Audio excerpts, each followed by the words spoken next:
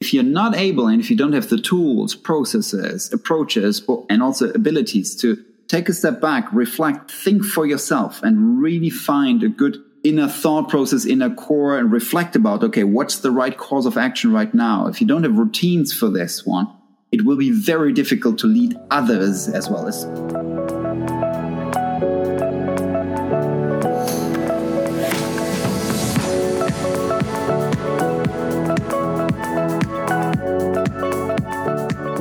Hello. This is Hannah, and I welcome you to another episode of Reaching Your Goals.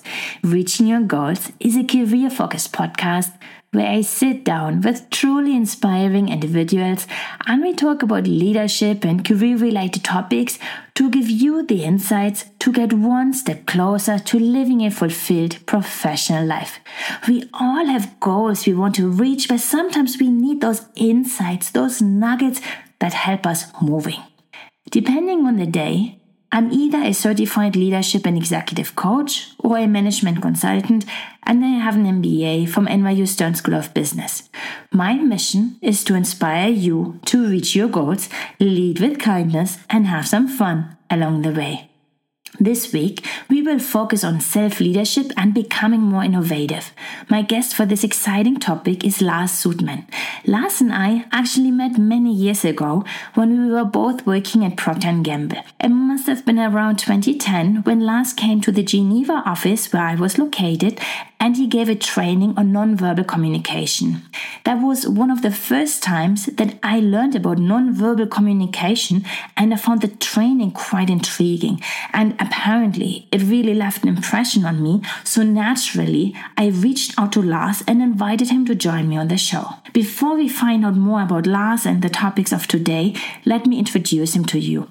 Lars is an executive advisor, author, and keynote speaker on leadership, innovation, strategy, and digital transformation. He's a council director at the global think tank, the Conference Board, and has been featured on Forbes, BBC Capital, Fast Company, the Chicago Tribune, and many more. His TEDx talks are top ranked with more than 2 million views, and his latest book is Innovation That Sticks. Lars is based in Brussels in Belgium. Before we get started, let me quickly check in with you. Have you already subscribed to the show? If not, you only need to hit one button wherever you listen to your podcast. This way, you will get the next episode in your inbox when it drops on Tuesday. Okay, now back to Lars. Lars, it's great to see you again. How are you doing today? Yeah, thanks a lot. I'm doing very well. Thanks a lot for having me on the show. Thank you. And to get to know you a little bit better, I love to start my interviews with rapid fire questions. Short questions, short answers. Okay. I know that in your book, Innovation That Sticks, you mention a spaghetti principle. What is actually your favorite pasta dish? My favorite pasta dish is linguine with scampi. Linguine with scampi. So that is a favorite pasta dish, and I sometimes look for it and try to get it, try to cook it, try to optimize it myself. But that's definitely the favorite one. Nice. And I read that you are the 6 times Belgian and 2 times European champion of public speaking. First of all, congratulations. What's your superpower in public speaking that makes you win these events? Practice, rehearsal, doing the same time again. It's really if there's one thing when it comes to these championships, but speaking in general, it's practice. And I think the really great thing, and by the way, that's what you learn in these championships, is very often in corporate life. I know I'm not doing a rapid fire thing here, but very often in corporate life, we prepare for one thing and then it's the next. But superpowers, there's no superpower, but what I've really learned during these competitions, that you prepare a speech and you do the same speech again and you refine it and refine it and refine it and rehearse it again.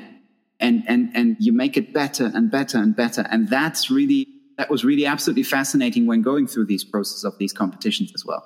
And that's I think a big lesson learned that I took away for myself. Practice makes perfect. That's what I'm hearing. And say, how would your family and friends describe you in one word? In one word? Yes. Beyond the name, curious, probably. That's always looking for like new ideas, different things, and always pursuing, like trying to connect some stuff. So probably curious. Yeah. And I see many, many books in your background. What is one of your favorite books? Well, it's really wide ranging. So that's why it connects back to your first question, the curiosity. So I try to read or bring a lot of big things. The downside of this one is that it's sometimes very hard to bring in that one idea in. Because there's always so many and so many great books and so on out there. If I were to like books that I recommend over and over again, I mean, on the management, on the business book side is a small gem that I really still like a lot, which is, it's a very old book, but I really, really like it a lot, called The 1 Minute Manager.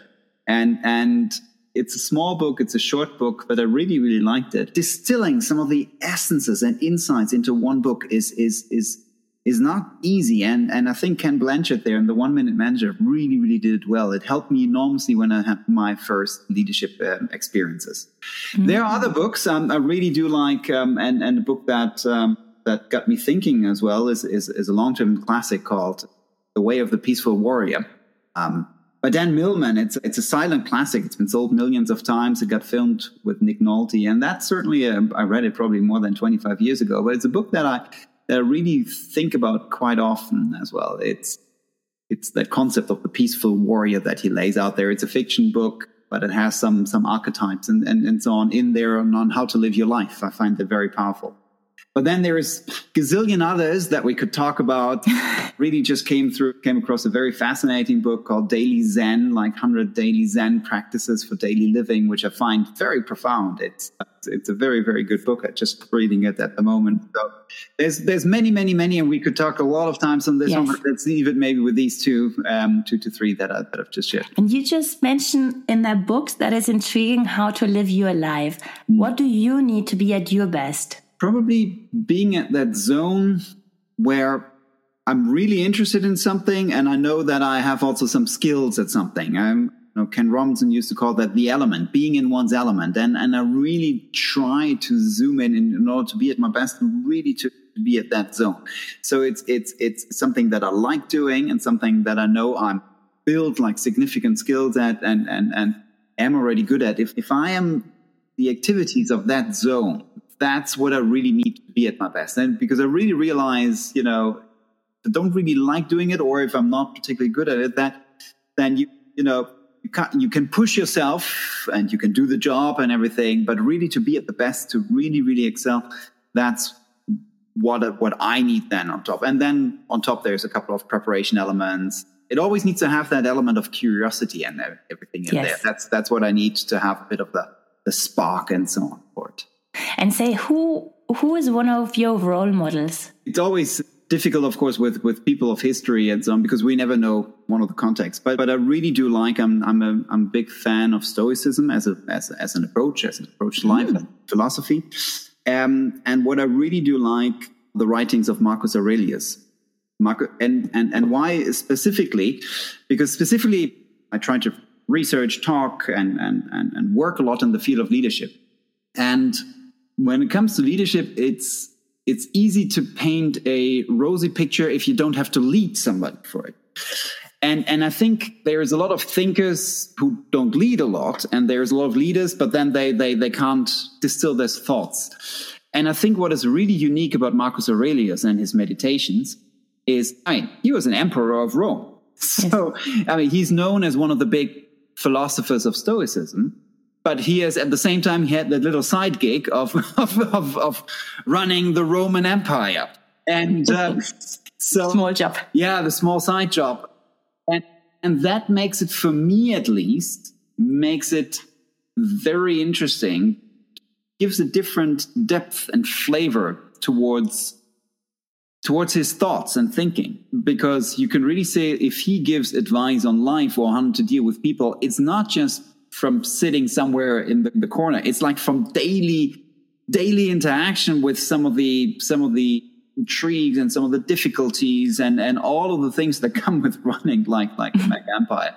So whenever I read and I study Marcus Aurelius' life, I always find that very fascinating. This approach of the philosopher king, so to speak, that he had combining different words, being seen as one of the leading philosophers, but at the same time also as the last, or as it's called in the Roman Empire, and there it's always going back thousands of years. It's never easy and so on, but the last of the good kings, of course, from their perspectives. And you mentioned leadership a few times. What is the most important quality in a leader? Now, leadership is, of course, an extremely complex task. Everybody who's ever led anybody and had a leadership task knows it's extremely complex. And there's many facets depending on the situation. I personally do think that the ability to take a step back and to self-reflect. So self-reflection, self-awareness, self-reflection, like these two, I mean, you can separate the two qualities, but if we were to bundle them together, I would personally say this is the most important thing, because it's the foundation for everything else. So some things can come in handy, but if you're not able, and if you don't have the tools, processes, approaches, and also abilities to take a step back, reflect, think for yourself, and really find a good inner thought process, inner core, and reflect about, okay, what's the right course of action right now? If you don't have routines for this one, it will be very difficult to lead others as well, especially, in large organizations and everything. So I would say self-awareness and self-reflection on approaches, on the way you act, on what your shadow is, what your approach is, how you are being perceived, what your actions are, and so on. I've seen that in more my daily work, how important it is, and what kind of impact it can have if a leader is not self-aware, and on the other side, positively also if a leader is self-aware. So I think all of the tools, techniques, approaches, and everything around this self-awareness and self-reflection is for me one of the most critical things in a leader.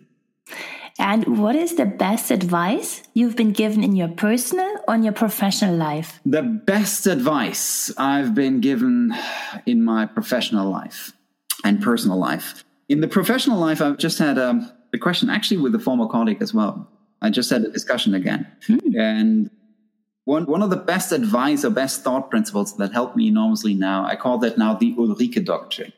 It was in a discussion that we had, and I had the country finance manager, CFO role of Belgium. There was a colleague who had from another country CFO role. And we were discussing, like one sometimes is discussing. It was a very good colleague, and we were thinking like moving up, doing various career options and so on, and then thinking like, okay, next level. So where do I want to go? Do I think I'm ready to take over next role? And I really liked one framework that she mentioned at that stage, which is like, well, sometimes if I think about, am I ready for the next level, for the next role?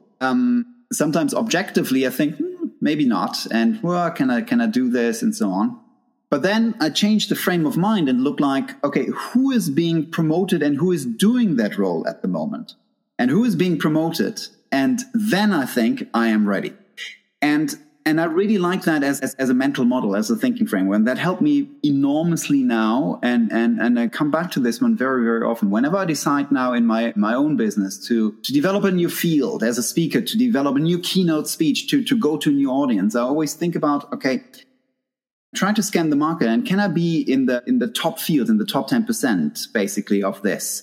And not like objectively, am I the Nobel Prize winning? Is there only one person who can share something on this? Because sometimes we set ourselves this as the benchmark, like okay, I can contribute, not and so. But rather than taking a step back and seeing like, okay, if I see what's going on there, can I make for myself? And that is, I think, very often an honest question. Like you work this together with others, but also for yourself. Like, can I make really a mark there compared to what's out there at the moment? And if I decide, yes, I go into that field. And if I say, no, I don't go into that field. And for me, that is, I mean, if we abstract it, it's the mental model, like not looking at the absolute, but at the relative. And I found that extremely helpful and positive and powerful in professional life, especially now in building in continuing to work on my own business and different fields. But also when I work with companies and startups now, when I work with executives, I always come back to this one. It's sometimes it's that push. it goes in both directions. I mean, sometimes people need a little push if they think like, okay, who am I to run this role? It's like, well, who are you? Like, look at the others. Like, of course you can do that quite well. But it's also a bit of a humbling type of thing. It's like, well, no, for some people who go like, well, no, of course I can do everything. And it's like, well, let's do the little exercise basically there. And I don't think you are on this one. So it works in both directions. And it's a great self-awareness tool that helps shift your thinking a bit. So that was certainly a fantastic, powerful tool that I worked in professional life with. I just want to say, I hear the self-reflection, the self-awareness. I love it. And last question for the rapid fire. What is one thing that we cannot Google about you? One thing that you cannot Google about, it's, well, difficult. Several things probably would come to mind, but it's probably what you don't see there in the Google is probably connecting this back to the beginning question that we had, where you asked me about the championship type of things. It's the preparation process. And actually, I'm writing a book about this, so maybe you can Google about this in the future. Like, this is one of the former book talkers. But it's probably some of the preparation processes and so on that goes in. And the way, and sometimes people are surprised, like, hey, how, and I'm surprised, and I need to learn this. And that's, again, the self-awareness part. Also, when I look at others and so on, sometimes like process, sometimes what it takes and the longer term process and the path that one has taken, and so to speak, is not reflected in the CV and all the others. It's like really, it's very much under the surface sometimes, like the preparation. Like the iceberg metaphor. Yeah, but I think the iceberg metaphor is no. It's actually and that's why you cannot Google about it yet. That's why I was hesitating. But I want to Google about it because I'm writing a piece on this one, because I think it's not the iceberg metaphor. Even is not the right metaphor. I've come to realize myself, but it's more a stool, so to speak. That's a three or multi-legged stool. And why is that so important? Because sometimes the more I've researched and interviewed and also interviewed top performers, I really saw that, the iceberg, yes, there's something lying in between, but the iceberg, what I don't like about the iceberg metaphor sometimes, what I realize for myself, sometimes it's things like, okay, I have to look beneath and then I find it wherever I hit, but it's even more difficult than this. That's why I like it almost like as a stool. If I don't know exactly where to look, I can look. There's an emptiness in between and there. And I really need to see the different pillars, and really, whenever we try to see like what's behind success or what's behind a certain approach, I really try now to really see like what is the full process, what are the full activities and so on that people do. And probably that you can't really see at Google about myself, like, for instance, how I develop the keynotes and all of the things and so on, some of the preparation method. And it's something that I've been reflecting about quite a lot. Yeah. I love it because that's one thing I'm also keep thinking about, how much work it takes to prepare for topics. You don't see it, but you can tell if somebody did their homework. Absolutely, yeah. And with that, I would love to jump in and learn more about you. Say, what are the key milestones that led you to where you are today? During my studied business administration, the first study.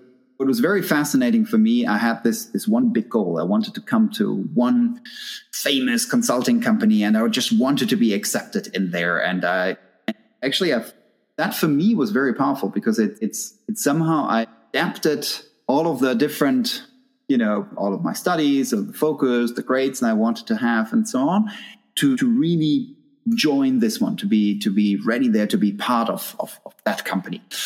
And so I did, and I got accepted, but then I worked there as well, and I realized that's really not that's okay, and good company and everything it's all fine, and I've had a fantastic short time there. But I really realized, and from all sides together, that maybe this type of consulting and so on, this type of work is maybe not for me.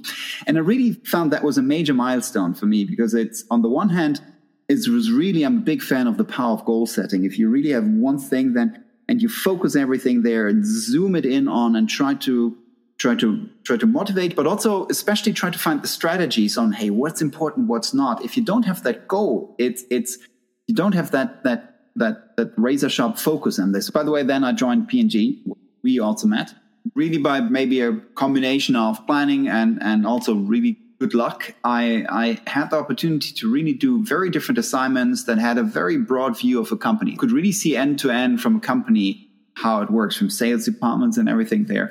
And that certainly was a major milestone for what I'm doing right now. Really understanding a company from the beginning, from the creation of a product down to the sales of product. And that helps me enormously here, all of my times there. Certainly a major milestone, or two maybe major milestones, was my first people leadership position.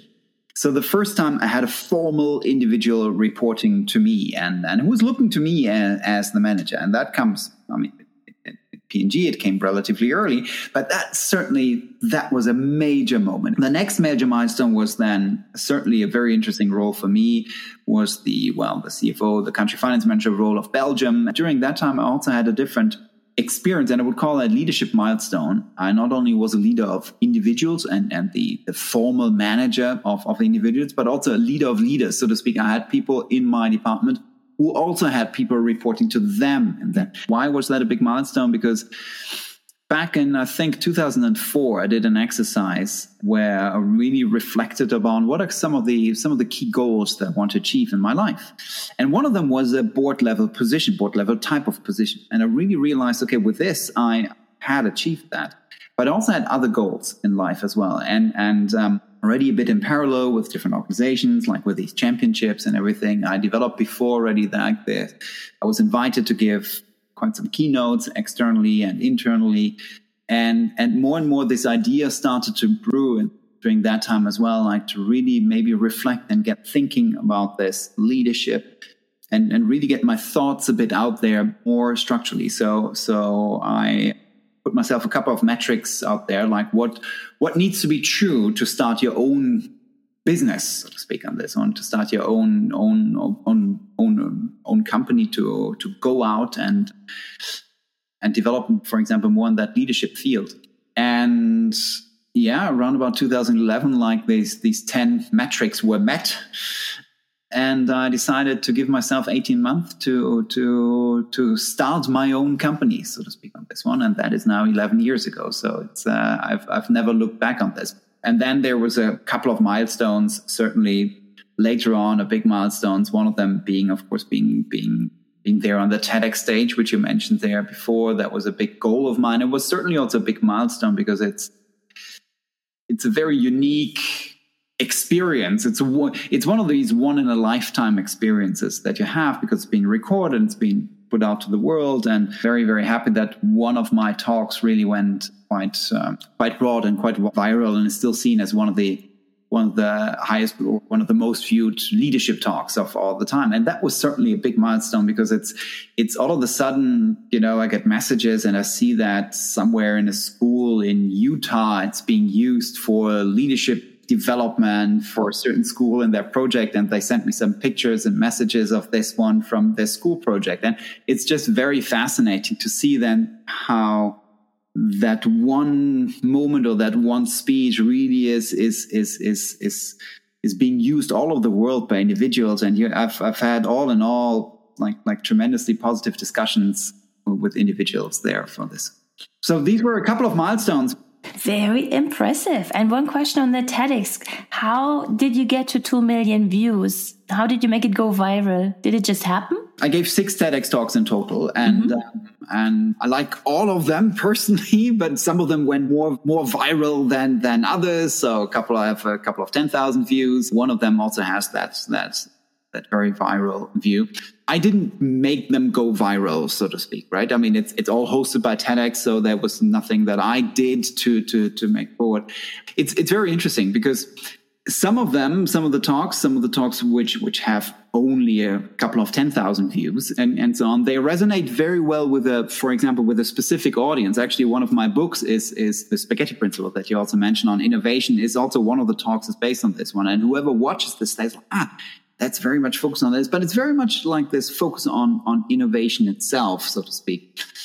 I think what made that, especially the talk on self-leadership, very much resonate. The statement I make there is great leadership starts with self-leadership. So that great leaders should start with leading themselves and then lead others. And apparently the tools and ideas and so on and also resonate quite well. But it's also that there's an understanding, there's probably an intuitive understanding, and also a wish by many people who are being led and who try to make leaders that maybe also in general leaders would do that more and more often. And it's probably the combination of all of this, and hopefully the talk is insightful, I would hope. It sounds like you were hitting a nerve at the time that self-leadership is just resonating with people. It seems to resonate quite well. And that's probably why especially that one really, really took off. Yeah. When we first talked, we were also talking that self-leadership is also a prerequisite to become more innovative. If you can put it in a nutshell, self-leadership, how do you actually do that? Why is that so important?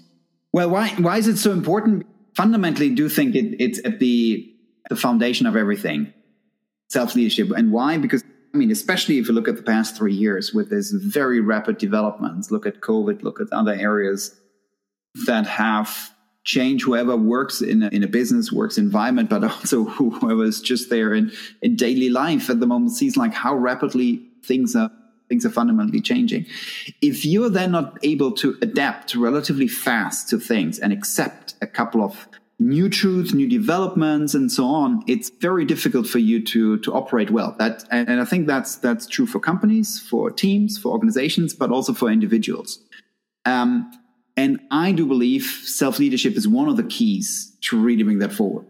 That's why I mentioned like some of the tools that you do and how to develop self-leadership is one of them is self-reflection. And the other one is developing self-awareness. But it's especially just self-reflection. And sometimes you can make it as easy as the 1 minute exercise. 30 seconds exercise could be, and I do that very often with my coaching clients, is take a step back and say like, hey, on a scale from 1 to 10, how good a leader do I think I was today? And then you can add the icing on the cake. If it was a 7 out of 10, think about, okay, what is the one action I can do tomorrow to give myself an 8 out of 10? What could I do specifically and so on for this?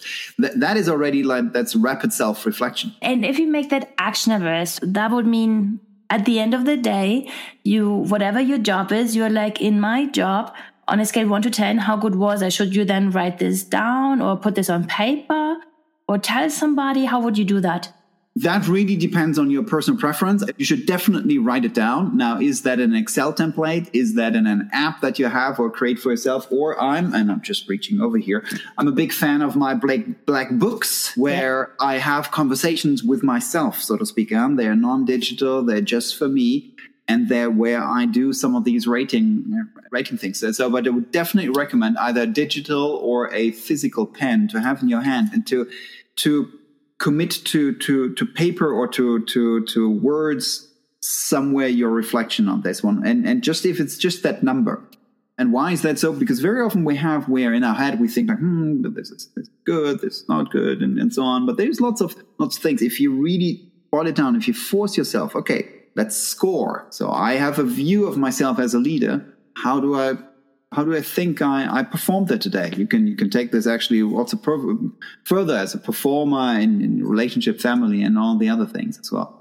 But that would be a very concrete thing. And then maybe writing down as well, what is the one action for tomorrow on this? And then start especially, and that's what I'm a big fan of as well, start a pattern on this. Do that every day. And then either go through your book from time to time, or if you do, I'm also a big fan of Excel. If you do an Excel list, for example, and you go through the patterns of 30 days, how have they emerged? How was that connected to maybe some of the projects? You really learn more about yourself and how you operate on this. But it's these very short exercises, but consistently done, which are very, very powerful. Because I guess after 30 days, you would see if whatever the action you are choosing for the next day have an impact. Because if you still score at the same level, they have zero impact. They might have zero impact, and you might be in a thought environment and maybe just maybe it's just your reflection or your ideas, and maybe they have zero input, and that pushes you to maybe rethink something. And that comes now to the field of innovation, because that realization, that tells you then like, okay, hey, maybe this is working, or maybe all these thoughts that I had, thought that I had and I've never tried them. Okay, I might have thought that they would work, but they don't. But now I have some data. Now I have some focus and some reflection on this, and I see, hey, it's working or not. And if not, then I might need to readapt. And especially that is important when new situations arrives, like say COVID, lockdown, and so on. I mean, there's all of these things, or in business, like a new competitor comes in, or the reorganization.